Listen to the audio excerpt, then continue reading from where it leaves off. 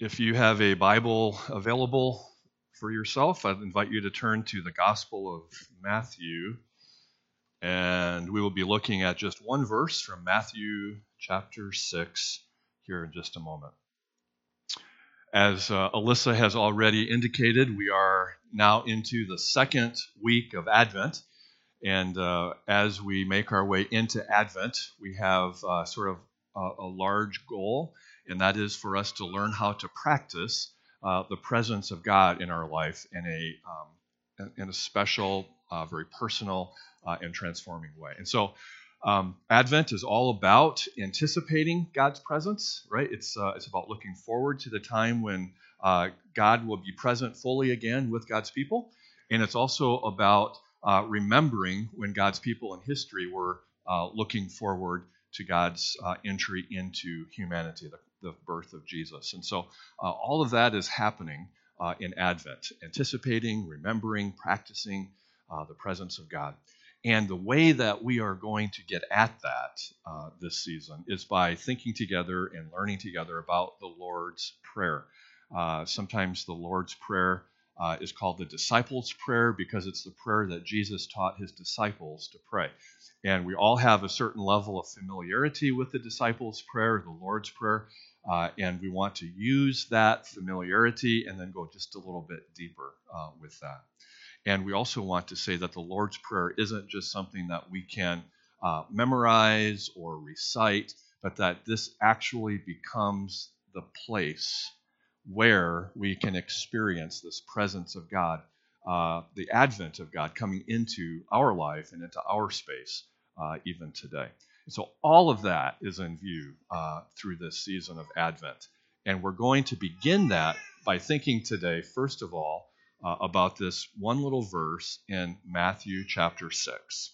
So Matthew chapter 6, Jesus is teaching his disciples to pray, and this is how he opens that teaching. He says, when you pray, and again, we said that the when you pray piece is not sort of a wishful deal, right? It isn't if you should happen to pray or if you suddenly find yourself praying when you least expected to, but this is a commandment, right? This is the language of command and intentionality, that when you pray, have a practice of prayer, and when you engage in this practice of prayer, begin like this. And this is what he says. When you pray, pray like this. Our Father in heaven, may your name be honored.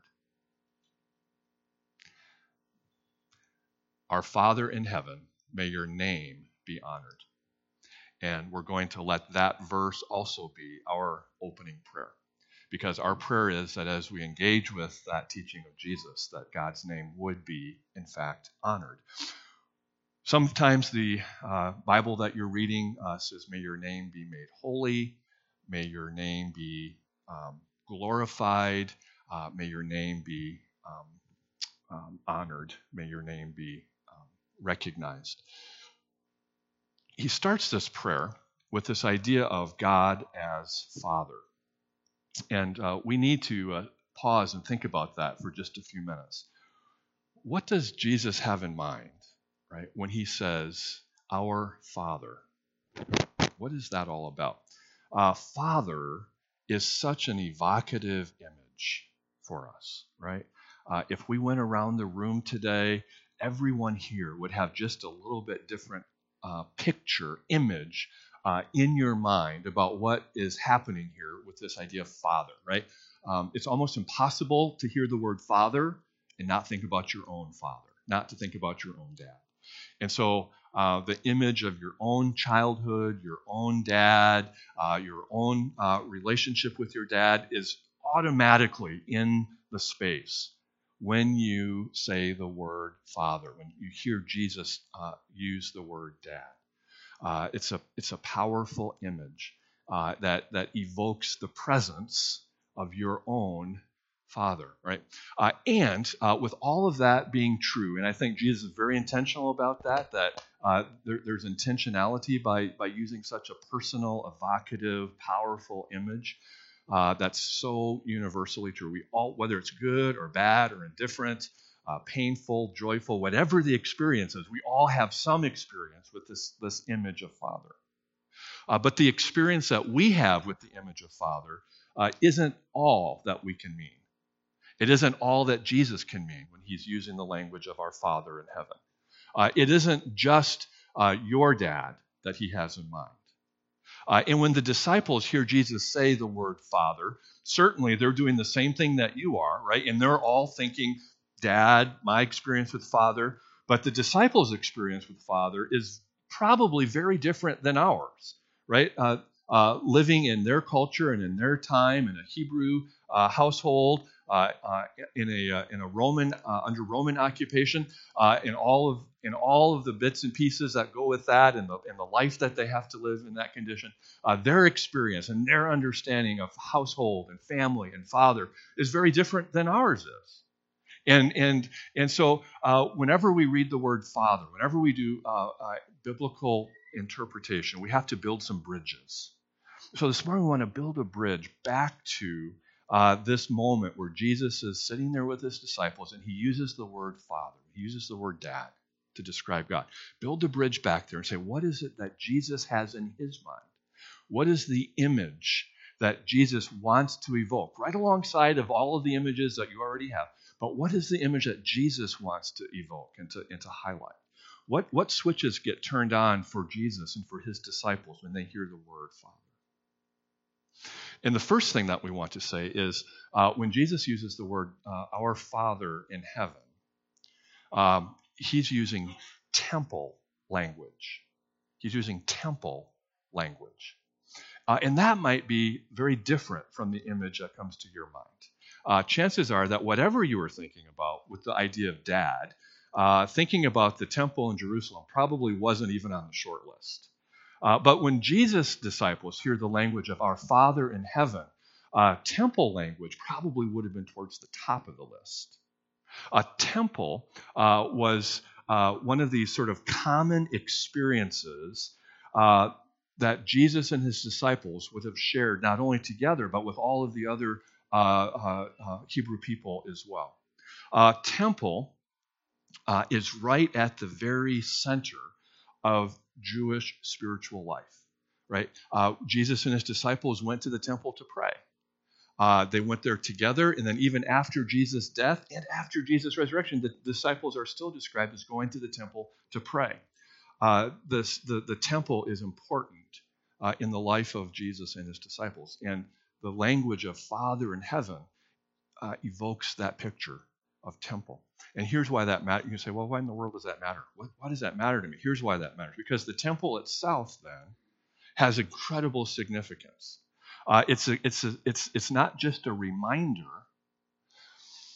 but it is the actual presence of God, right? The temple isn't just a reminder of God's presence. It's not just like a mnemonic device that helps us to remember, oh yeah, God said something about wanting to hang around. But the temple itself is actually the place where God is present with God's people. It's this sort of sheer physical monument to the presence of God, and therefore to this incredible idea that we have a God who wants to be with his people. Right? We have a God who wants to be present with his people. And so this is an idea, it's a central theme that runs all the way through Scripture, right? There are just a handful of themes that go all the way through the Bible from the beginning to the end, like a thread that you can trace from one end of the story to the other. And that idea of God wants to be with his people, God wants to dwell with God's people. That's one of those threads that runs all the way through the story of the Bible. And we just see it from right from the very beginning when God creates this garden paradise and he invites people to live there in the garden. It isn't so that God can be removed from them, but if you remember all the way back in the opening chapters of Genesis, God is there walking with God's people in the Garden of Eden. He walks with them and he talks with them, right? And there's this sense of intimacy and this experience of fellowship. that Adam and Eve have with God, dwelling there in their midst. And the great tragedy of the garden isn't just that they no longer have access to the luxurious and tasty fruit, but the great tragedy of the garden is that they've now been removed from the presence of God. Right? That's sort of like the turning point in human history. And then if you go on into Exodus, you see that once again, as God's people are coming up out of Egypt, out of their bondage and slavery in Egypt, that the whole idea of Exodus turns on the idea that God is coming with them. Right? God is on the move with God's people in the story of Exodus. And so Moses gets really detailed instructions about how to build a tabernacle. Right? And it's like a big fancy tent, and God lives in the tabernacle and moves through the wilderness with God's people. And then you get into Leviticus. And in Leviticus, you have this almost a whole book of the Bible that's dedicated to saying, because we have a God who wants to dwell with us, because God lives here in this place, we have to understand how to honor, how to make God's name holy in this place. How do we honor the name of God who lives with us? And so Exodus is this really detailed code and system that describes how do we honor the name of God who dwells with God's people. If you go on into the prophets, the voice of the prophets stand as the presence of God speaking to God's people. God is engaging with and interacting with the prophets, through the prophets with the people of Israel as they navigate through life and through history. If you go into the Gospels, in the Gospels, we sang the word already today. Jesus is described as Emmanuel, that Jesus is the presence of God with God's people, that Jesus represents God's desire to dwell with you. And then if you go all the way to the end of the Bible, right? If you go into the book of Revelation, what's the end game? Where is all of this heading? Well, if you start with a God who wants to dwell with God's people, it shouldn't be surprising at all that if you follow that thread all the way through, that the end game is that we have a God who dwells with his people, right? That God comes and says, now it isn't just that if you've been really good, you all get to go to heaven. That isn't the end game. The end game is, in the Bible, that God's dwelling place is now with you. Right? It isn't just that when you die, you go to heaven. It's at the end of history. The end game is that God comes and lives with you. And that the dwelling place of God is finally in the midst of and among God's people. So this whole story of the Scripture just resonates with the idea that we have a God who wants to be with you and that there's nothing that will stop him from doing that. And the temple stands at the very center of that story. And it's almost as if everything that comes beforehand, the garden and the tabernacle and the fire and the clouds and everything that comes afterwards is pointing back to the temple that stands there in the very center of that story. That place where God is present with his people. And so that temple is a very specific, very carefully prescribed version of God's presence. You might even say it's a very limited version of God's presence, right? It's not just anybody that can go waltzing into the presence of God. There are very careful restrictions and limitations that say that you can get sort of close, but not too close. You can come up to the perimeter. You can look at it, but you can't go near. Right? There are all of these safeguards and deals that keep people safe from the presence of God. And it's only on one day that one person can go into the very presence of God, right? And even then, you tie a rope on this guy, and if something goes wrong, you have to be able to pull his corpse out of there, because going into the presence of God is dangerous business. And so the temple is the presence of God, but it's a limited, specific, very carefully protected version of God's presence. So now Jesus is sitting down here in the shadow of the temple, and he's saying to his disciples, you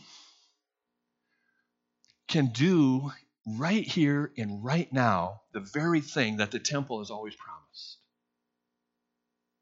You can say, "Our Father in heaven." You can evoke the very presence and the name of God.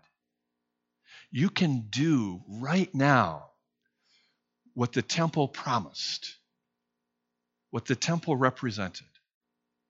You can enter into the presence of God. In other words, Jesus is saying that in his life and in his ministry and in his work, he is going to fulfill the requirements of going into the presence of God so thoroughly and so completely that not only does he gain access for himself, but he can give access to you as well. And you can say the very prayer that Jesus prays. You can say, "Our Father." In Jesus' language, Abba, Daddy, right? Dad, our Father who's in heaven, help me to honor, help me to make your name holy. Help me to glorify your name. That's temple language that invites us right into the presence of God. So I want to just pause there for a moment and think about some of the implications of that. When you pray, Jesus is saying, it's as if you are stepping into that holy space, into the presence of God. When you pray, when you go into the temple, when you do that, you're stepping into what we can call a thin space. A thin space, right? I had a friend of mine a number of years ago whose wife died. And we walked with Dave in the days leading up to the death of his wife. And then through the intensity of grief immediately following that experience. And then as the sort of the white hot intensity of grief began to cool, Dave said something that I've never, ever forgotten. This is what he said. He said, whenever I stop and just sort of think about Carol, it's as if thinking about her and saying her name, the space between heaven and earth just gets so thin. And he said, it's like tissue paper thin. And that idea has never, I've never forgotten that. In fact, every year, about this time of year, well, who am I kidding? A couple of weeks, when I start wrapping presents, I always, right? This is the time of year when this comes out, right? This is the tissue paper, right? It's like it's just air, right? There's almost nothing to it. Very, very thin. And I honestly, this is my nemesis. I never know what to do with this. I always feel like I have either too much of it or not enough of it. Does it go on top? Does it wrap around from the bottom? Do you just stuck it into bag? This is the one time of year, and I never have mastered the tissue paper. But whenever I pull this out, right, you can almost see right through it. And I start thinking about Dave's experience, and he says that space between heaven and earth is just tissue paper thin. It's just like that. Hardly anything. You know how often when I think about God, I think about a God who is a long ways away. I think about heaven.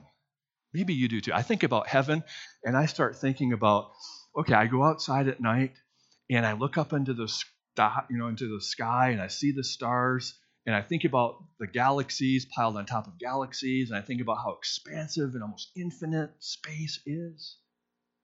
And then somehow in my mind, I've constructed this sort of cosmology where I see, and then beyond all of that infinity, beyond that still is heaven. And that's where God is, right? That God is up in heaven somewhere. We use that language as God is up there, or the man upstairs, right? This idea of God is removed and a long ways away. It- And then when I pray to a God who's like infinitely removed in heaven, right? N.T. Wright says it's like taking an arrow and just shooting an arrow off into the abyss, right? I know I'm shooting it off, but I can't see where it goes, and I don't know if it lands. And it just seems like God is so far away, so distant. I don't know if you have that image or that experience, but it's not the picture, the image that the Bible invites us to have. In the scriptures, the place of heaven where God is near. Heaven is just simply the presence of God.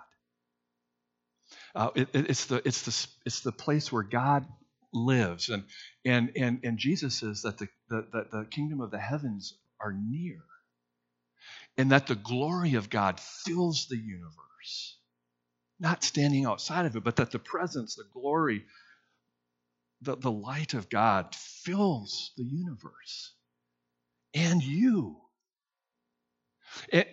And it's like God is in his heaven, and it's just that close to you.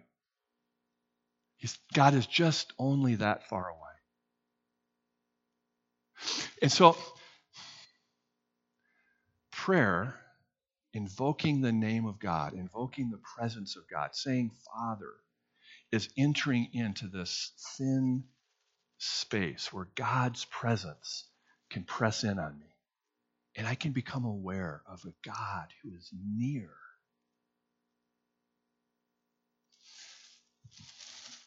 That's useful for me to think about when I think about people who have died,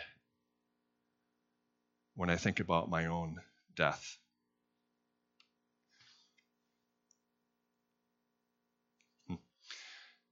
Prayer isn't just a matter about religious activity or ceremony or ritual. Prayer is a matter of life and death. And when I think about my own death, when I think about your deaths, when I think about the funerals that happen right here, funerals that will happen here this coming year, when I think about death, it's helpful for me to think about the division between where I stand now and where I will stand. It's just this.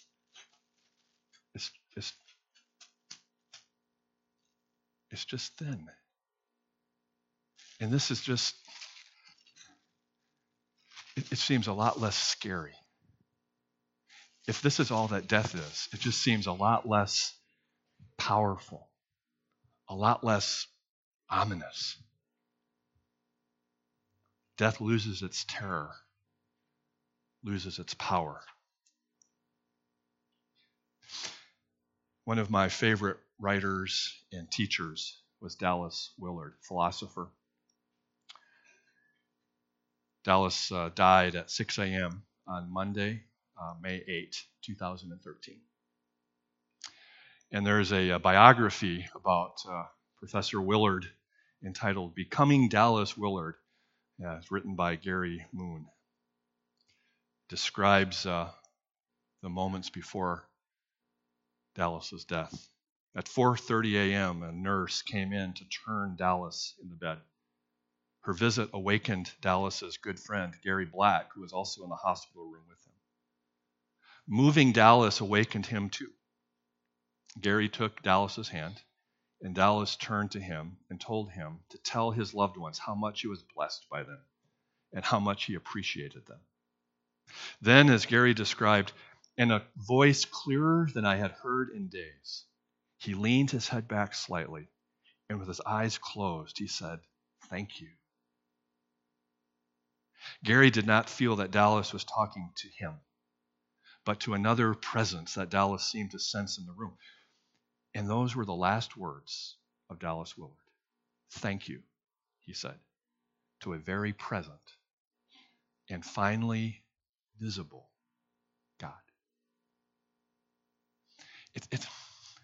It's almost like that thin space where you go into the temple and it's a thin space and you say, "Our Father in heaven," and the world becomes a thin space. It just gets thinner and thinner and thinner and thinner until you just move to the other side of a tissue paper.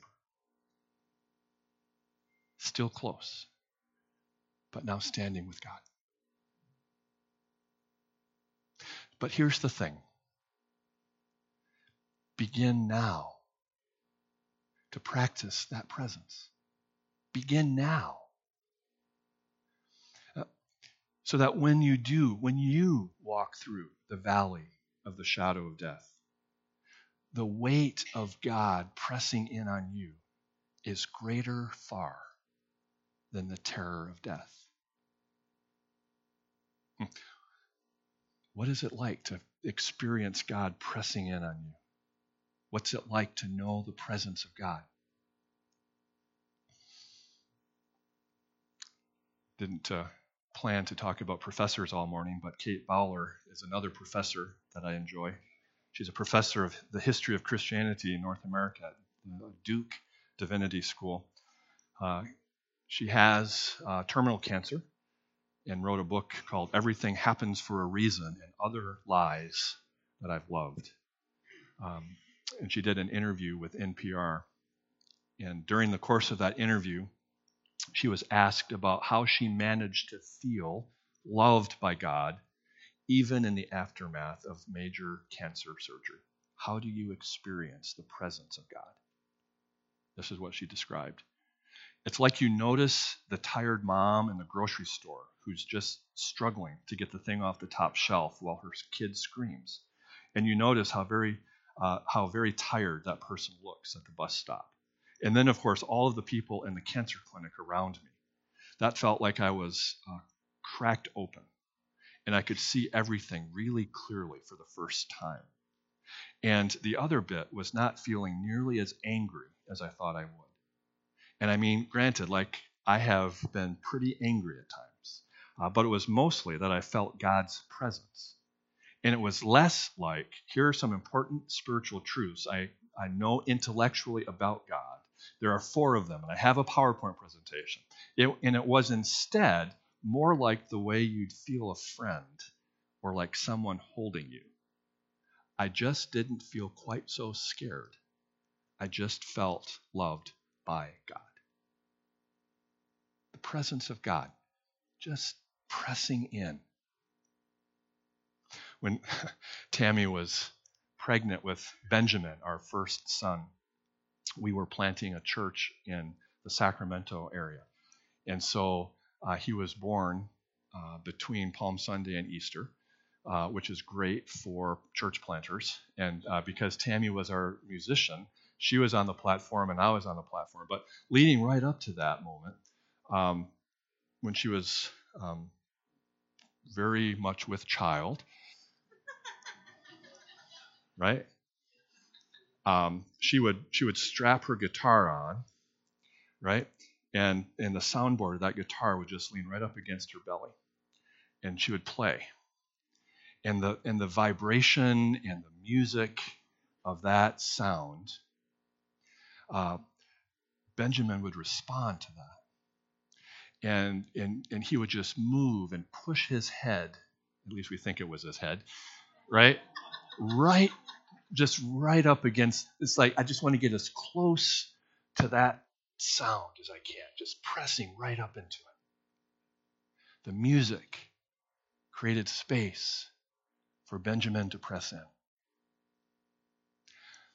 The name of God, Father, Dad, Abba, is the lyrical and musical space that just draws God's presence right in. Practice the presence of God. Call to God. Know Him in your life. I want to do one more thing before we wrap up, so that prayer is not just a ritual or an activity, but it's a matter of life and death. That's the death part, practicing God's presence. Here's the life part, building the bridge. Remember, building the bridge to the word Father. Jesus' disciples would have heard Father, and they would have had temple images come to mind alongside the images of their dad. And they would have had a second set of images come to their mind. And that has to do with the Exodus. So when Jesus says, our Father, very seldom in the history of the Hebrew people is the language of God and Father used, right? More common, we find in the Psalms and the prophets and the history, more common what we find is that God is describing his people as his children, right? My sons. Israel is the son of God. And but this connection between Father and Son, Israel and God, does get drawn out really clearly in the story of the Exodus, right? And so the way that works is this: that when Israel calls on their God as their Father, knowing their secure position as God's Son, what they realize is that this is their only hope. Right? We're in slavery, we're in bondage, we're not going to be able to get ourselves out of this mess. There's nothing that we can do to be set free. Our only hope for freedom, our only hope is that we are God's children. We are the sons of God. And that's where they find their hope. That's where they learn what it means to belong to God. And so it isn't just that God is our Father and we have this sort of warm, sentimental attachment, or we have this emotional, visceral response, but that there is a decisive hopefulness for freedom that we're calling on when we call God our Father. And when you think about not just your death, but when you think about your life, when I think about my life, there are places where I know that I need to be set free. There are places where I long for freedom. Places where I am afraid. Places where I am filled with shame. Maybe rage. Maybe loneliness. Places of freedom that I long for, but I can't get to on my own any more than the Hebrews could get themselves out of Egypt. And what Jesus is saying is, listen, this is the place where you can be set free. When God presses in, right? When you sing God's name, when you say Father, you step into that thin temple space. You're not just practicing the presence of God for its own sake, but that becomes a source of hopefulness and freedom for you. The power of God to set you free is there as well. You can be free from all of the things that keep you from becoming the person that God created you to be and intends you to be. Let me conclude with this reflection on C.S. Lewis's book, The Voyage of the Dawn Treader. In that book, Lucy and her brother Edmund and their cousin Eustace are taken to Narnia, where the Christ figure is a lion named Aslan. The three of them go on a voyage and come to the island where dreams come true. In reality, this is where nightmares come true. The ship's crew is overcome by fear, and they begin to wildly row in the darkness. Each sailor hears a different terrifying noise, very personal fear, right? They're captive to this image of huge scissors or enemies crawling up the side of the ships, or gongs that resonate deeply. So what does Lucy do? She prays. She calls on the name, Aslan. Aslan, if you ever loved us at all, she says, send us help now. And the darkness did not grow any less, but she begins to feel just a very, very little bit better.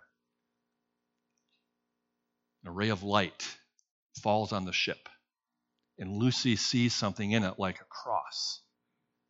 It's an albatross, and the albatross circles them 3 times, and it lands on their mast, and then flies ahead of them, leading their ship out of the darkness. And no one except Lucy knew that as the albatross circled the mast, it whispered to her, "Courage, dear heart." It's the voice of Aslan. In a few moments, the darkness turned into a grayness, And then almost before they began to dare to hope, they shot out into the sunlight. And we're in the warm blue world again. And all at once, everybody realized that there was nothing to be afraid of. And never had been. I think Lewis gets it right. That's our hope for living, for being set free from fear. Aslan, Abba, Father, Emmanuel. Step into that thin space where the presence of God presses in, and you know the voice of God for your dying and also for your living in hope. Would you pray with me, please?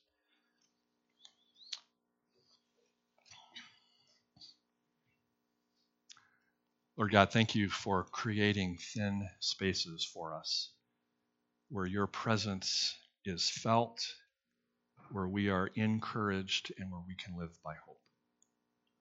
This Advent season, let us know your presence in our world, even as we remember that you came and that you will come again. In your name we pray. Amen. We are going to come here to this table, which is also a thin space. Presence of heaven